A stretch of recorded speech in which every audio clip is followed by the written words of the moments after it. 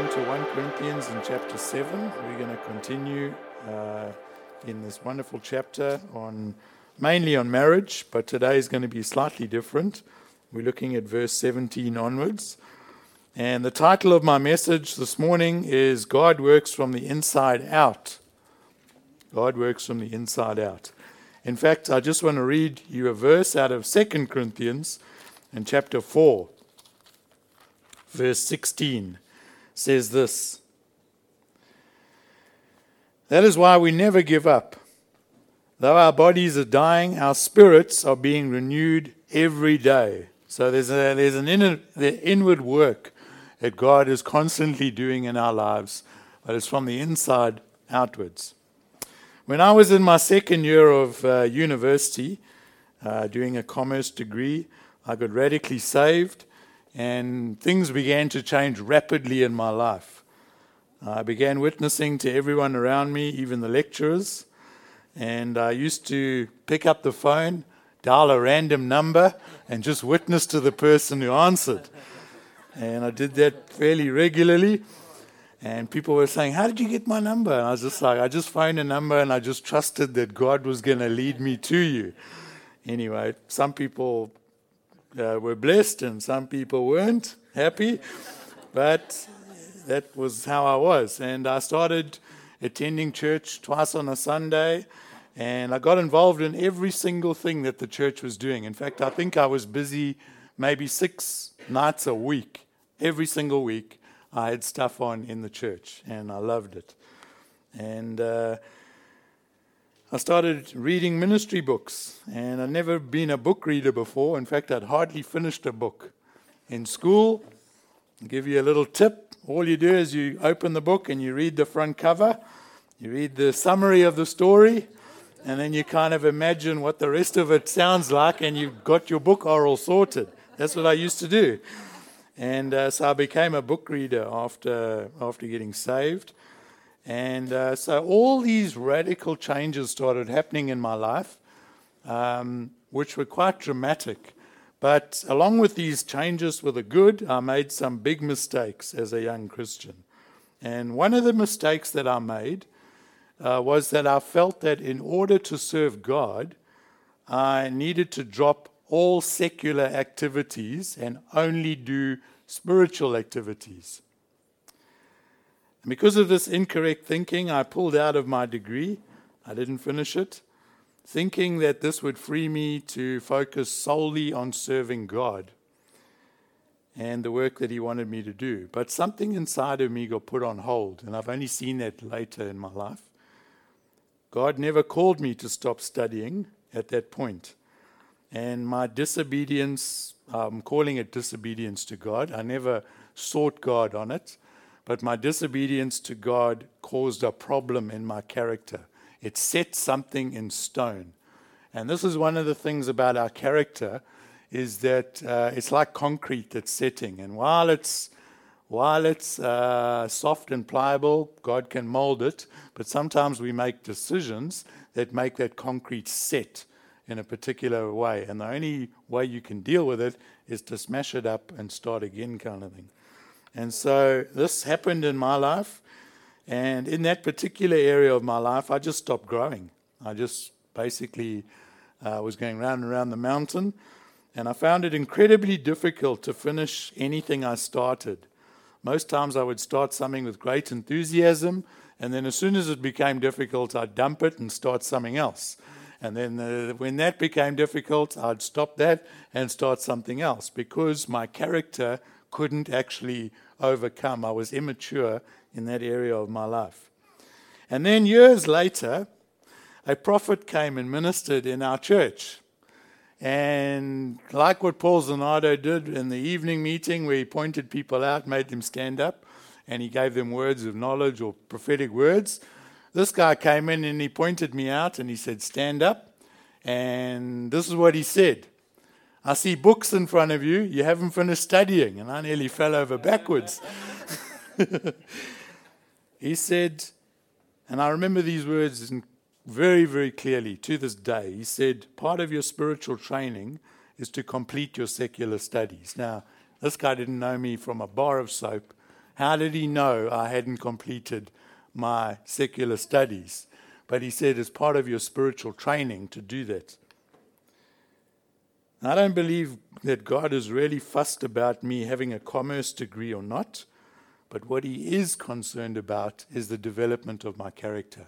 And he's concerned about that in all of our lives. That is highly important to God. I made the mistake of thinking that I could change my character by changing my external circumstances. So I thought if I change things externally, it's going to have an impact on my life internally. But that's not how God works. He works from the inside out. And I know I'm not alone in this, because the Corinthians did exactly the same thing. So if you have your Bibles, turn to 1 Corinthians chapter 7 and verse 17 onwards. 1 Corinthians chapter 7, verse 17 to 24. And we're going to see these guys thought like I did. Or I thought like they did. Maybe I should put it that way. Each of you should continue to live in whatever situation the Lord has placed you, and remain as you were when God first called you. This is my rule for all the churches.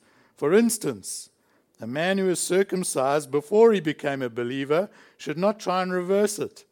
And a man who is uncircumcised when he became a believer should not be circumcised now, for it makes no difference whether or not a man has been circumcised. The important thing is to keep God's commandments. Yes, each of you should remain as you were when God called you. Are you a slave? Don't let that worry you. But if you get a chance to be free, take it. And remember, if you were a slave when the Lord called you, you are now free in the Lord. If you were free when the Lord called you, you are now a slave of Christ. God paid a high price for you, so don't be enslaved by the world. Each of you, dear brothers and sisters, should remain as you were when God first called you. God works from the inside out. And the principle that God is wanting us to learn from this passage of Scripture is that when you become a Christian, you should continue to live in the situation the Lord has placed you in. Don't try and change your external circumstances, because they're not going to make a difference in your character. Of course, I have to say there are some circumstances that should change, depending on what your career is. If you work, say, for instance, in the sex industry, then I would highly recommend changing your career, okay? So there are certain circumstances, but as a general principle, don't think that changing your external circumstances is going to cause spiritual growth in your life. These Corinthians were thinking along these lines. Now that I've become a Christian, maybe I should get married. Or maybe I should divorce the lady that I'm with, because I'm now a believer, she's now an unbeliever. Maybe I should get circumcised, because maybe that's going to help me spiritually. Or maybe I should try and reverse my circumcision, because I was a Jew and now I'm a believer, okay? Or maybe I was a slave. This is what they're thinking. And I'm supposed to be free in Christ, so maybe I shouldn't be a slave anymore. So I've got this ambition now, that's an ungodly ambition, to be free from the job that I'm in. And God, through Paul, is saying, you should just remain as you are, serve the Lord, and let Him lead you, and let Him guide you. If He does guide you along the path where you get an opportunity to be free, take it. But don't let that become your focus and your all-consuming goal in life. So in this message, Paul gives two practical examples of what he means. He gives the principle, and then he gives two examples. And the first one is about nationality. So he's saying, as a believer, your nationality doesn't need to change. Okay? And then the second one is about social status. As a believer, your social status doesn't need to change. So first of all, your nationality doesn't have to change. In verse 18, Paul says, a man who is circumcised before he became a believer should not try and reverse it. And the man who was uncircumcised when he became a believer should not be circumcised now. See, Jewish people in the Old Testament were known as the people of God. Okay? So these Christians are thinking, well, maybe I can get closer to God. Maybe I can improve my relationship with God by getting circumcised and be like one of the people of God that came through the Old Testament. Maybe there's something that happens. If I change something externally, I'm going to get closer to God. That's what these Corinthian Christians were thinking. Maybe we should abandon our nationality and become Jewish. And in fact, you might think this is crazy, but I've met Christians who do want to become Jewish. Recently, in the last, I've only been saved 26 years or something, but in that last period, I've met many Christians who've gone down this line of wanting to become Jewish to get closer to God. So they start observing the Sabbath, they start wearing those things on their head, they start celebrating all the Jewish festivals, Passover, all these things. Why? Because they believe it gives them a stronger connection to God. And I want to tell you, it's a deception. What we have is all you need. The Holy Spirit in us. Christ in us, the hope of glory. We have a connection with God. We have access to the throne room. Nothing we do externally is going to make that any better. You can come with all your festivals and things like that, but God's not going to say, whoa, okay, you guys just step aside. Look at this person coming to me in this unique way, this special way. God has always wanted his people to come from many nations. There's a wonderful picture in heaven of the uncountable multitudes worshipping before the throne of God. And it's these people that are saved during the Great Tribulation. And John sees this crowd, and look how he describes them. Revelation 7 verse 9. He says, after this I saw a vast crowd, too great to count, from every nation and tribe and people and language, standing in front of the throne before the Lamb. They were clothed in white robes, and they held palm branches in their hands. So here's the question. How did John know they were from every nation?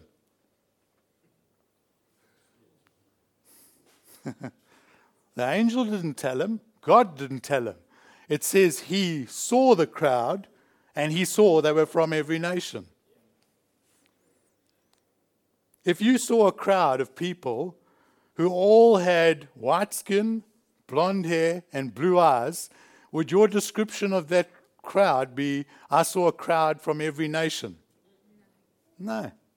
You'd say, I saw a crowd of Swedish people. What did John see? He saw white skin, he saw dark skin, he saw blonde hair, black hair, brown eyes, blue eyes, green eyes. He saw short people and tall people. He saw people with round faces and other people with long faces. Saw people with pointy noses and people with rounded noses. People with big ears and small ears. He saw people, the people of God from every nation. We've taught on this before. The resurrection of the body, he is resurrecting your body. When you get your resurrected body, it's your body that's going to be resurrected. It's not like he's going to leave your body in the grave and give you another one. He's going to take your body and resurrect it. So there's elements of who you look like now that are going to be in heaven. You're going to recognize people. We're not all going to look the same. There's people that think that. We're going to look like we're from every nation. He saw Australians, Japanese, Indians, Russians, Cambodians, and even Jewish people. Eh? Amen? I've just got to say this. I really don't like the term a Messianic Jew. Otherwise, if we're going to use that term, well, then we must call ourselves Messianic Australians. They're believers. Okay? I know what they're getting at, but I think it's unhelpful. They become believers, Christians. There isn't a funny category of the Jewish people when they're saved. They become part of the church, believers. Anyway, what else did John see? Actually, what did he hear? He heard every language. They weren't just praising God in English, because it says he saw people from every tribe and every tongue. That means he heard different tongues being spoken.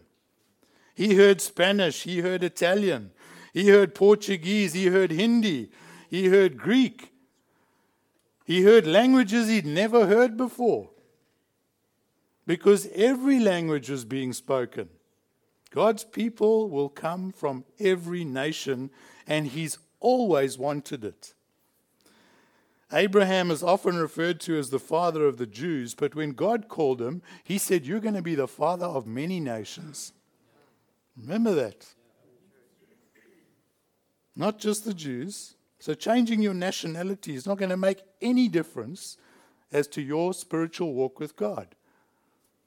And I can tell you that from experience. I've changed my nationality. I'm now Australian. I was born a South African.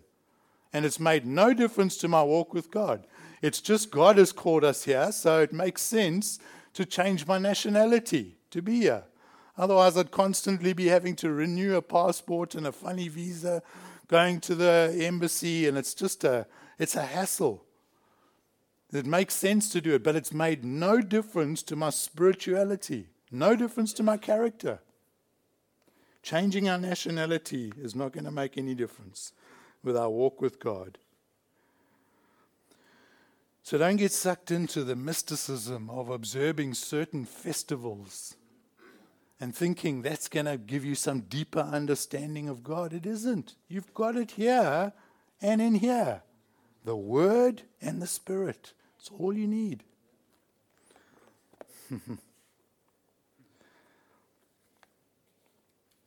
In fact, probably a year or two ago, I was chatting to a group of Christians, and they were saying to me, are they allowed to eat pork? So I said, "Are you Jewish?" And I knew they weren't Jewish because I knew what their nationality was. And they said no. So I said, "You can eat pork." Simple. But they were getting sucked into this thing of, hey, what we do externally is going to affect my spirituality. What about our language? Some Christians think that by speaking differently, they become more spiritual. I knew a guy many years ago, every time he'd bring a prophetic word, he'd speak in an American accent. And he was Indian. He'd say, "Hey, bro, I've got a word from God, man." And then he'd get up and talk an American accent. I'm thinking, who's this guy? Why are you changing your voice when you bring a word? It's not needed. What we wear doesn't make a difference to our spirituality. Someone in a suit is not more spiritual than someone in shorts and t-shirt. Amen. But I do have to say this, not all fashion is appropriate in the church. Okay?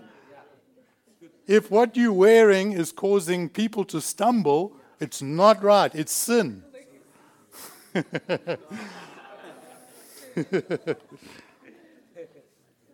But if you want to wear a suit, wear a suit.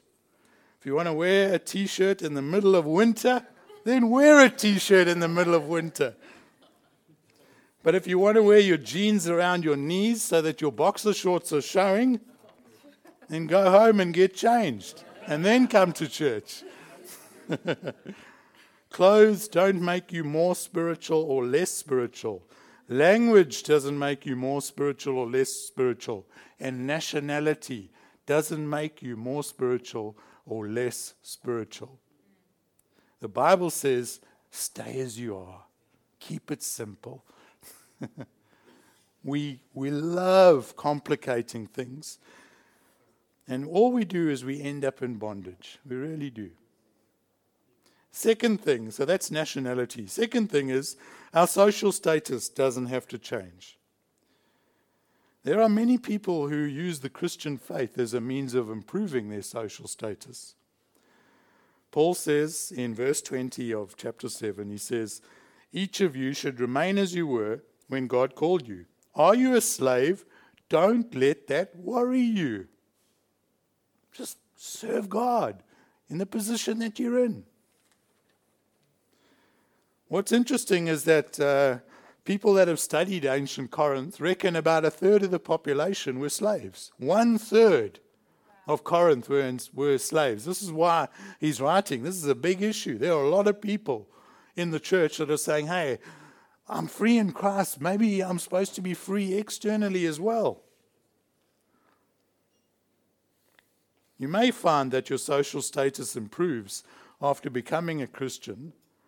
And if you're presented with that opportunity, then take it. Paul says if you get the opportunity to be free, if you're a slave, then take it. By all means, don't live in bondage that you don't need to be in, but don't strive for it when God maybe is wanting to use you in the place that you're in. Don't make it your ambition or your obsession. Because the Bible says you can gain the whole world and yet lose your soul.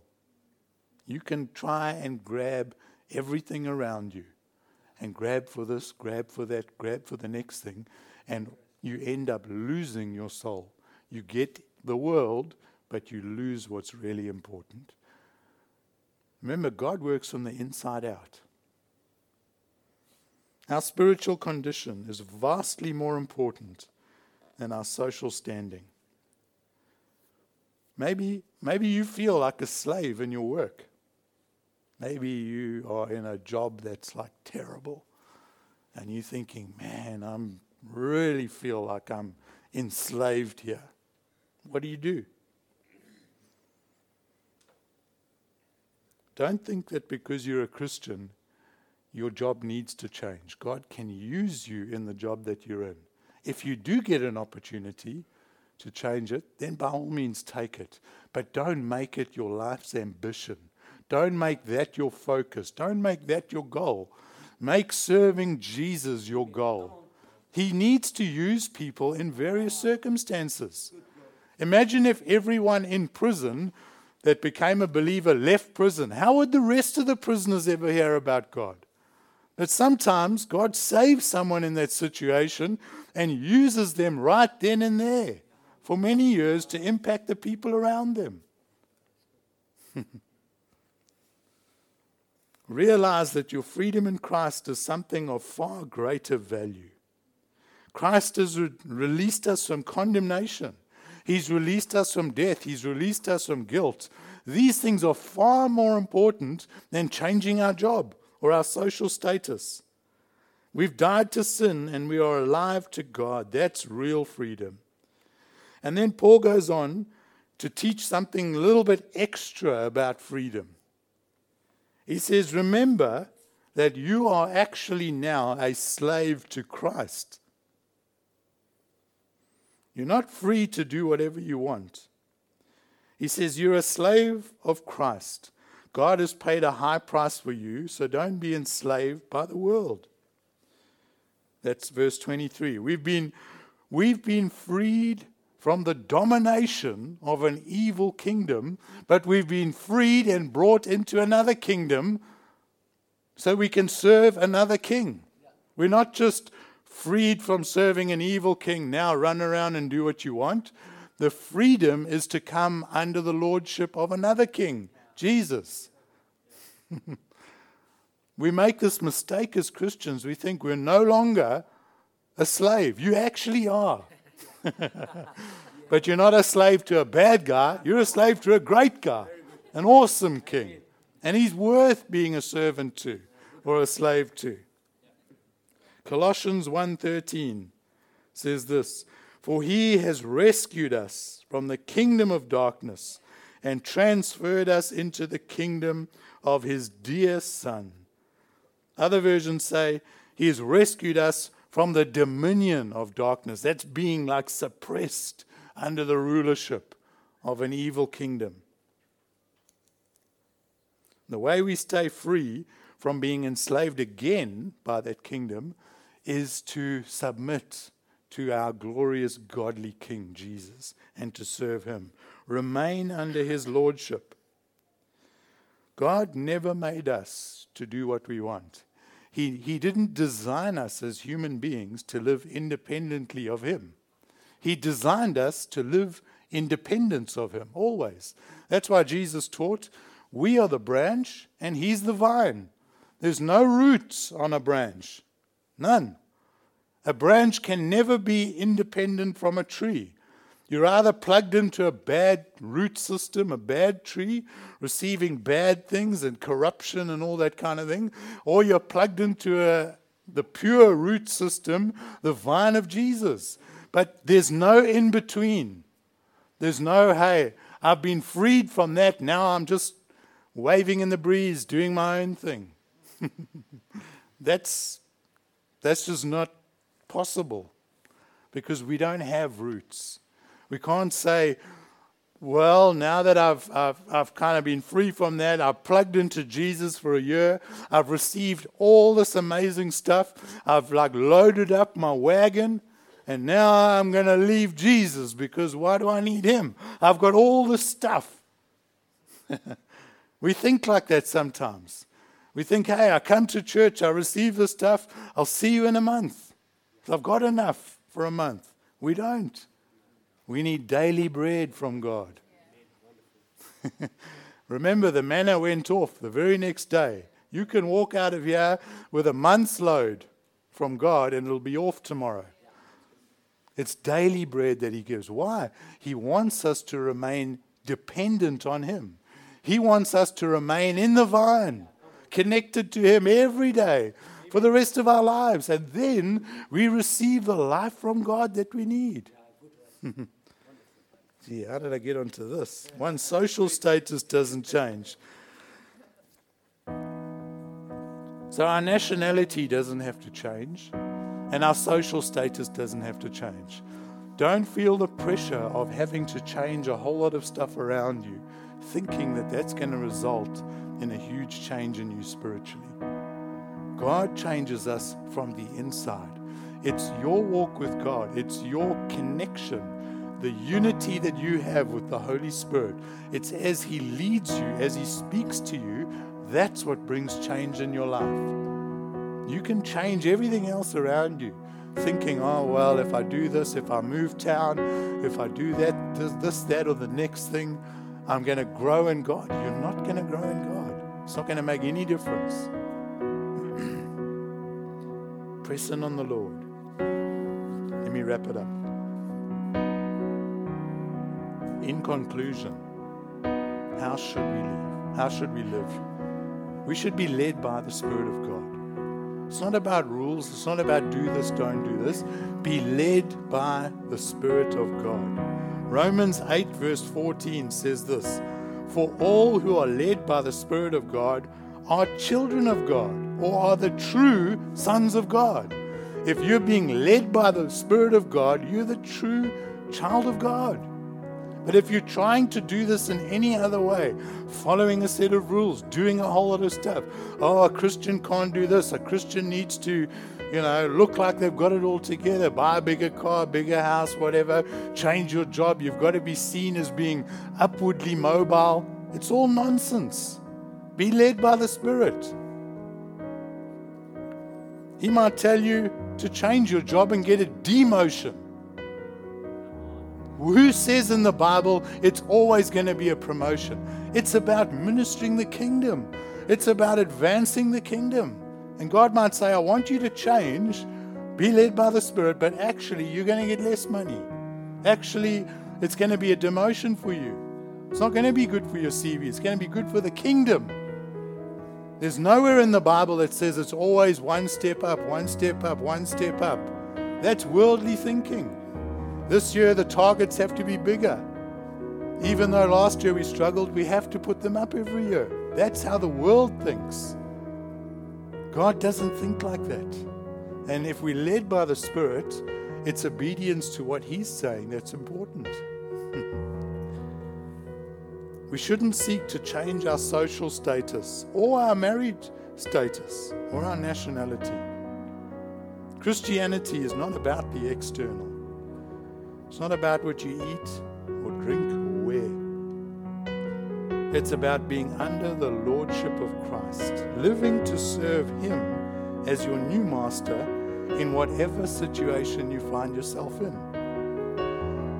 Are you an Australian? Serve the Lord. Are you married? Serve the Lord. Are you single? Serve the Lord. Are you wealthy? Serve the Lord. Are you poor? Serve the Lord. You make wealth your goal, you're going to miss the target. You're going to miss what's important in your life. It's not about our external circumstances. It's about what God is doing on the inside. He is forming our character. And it actually says in the Bible that your character, your faith is more important than gold. It's more valuable than gold. So you're hearing God and trusting Him and stepping out in obedience is more important than wealth.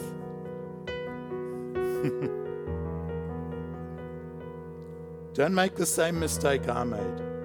Speak to your leaders. Get honest advice from people who love you and who might tell you something you don't want to hear. But you can trust them. Not someone who's just going to pat you on the back saying, hey, yeah, go for it. Sounds good to me.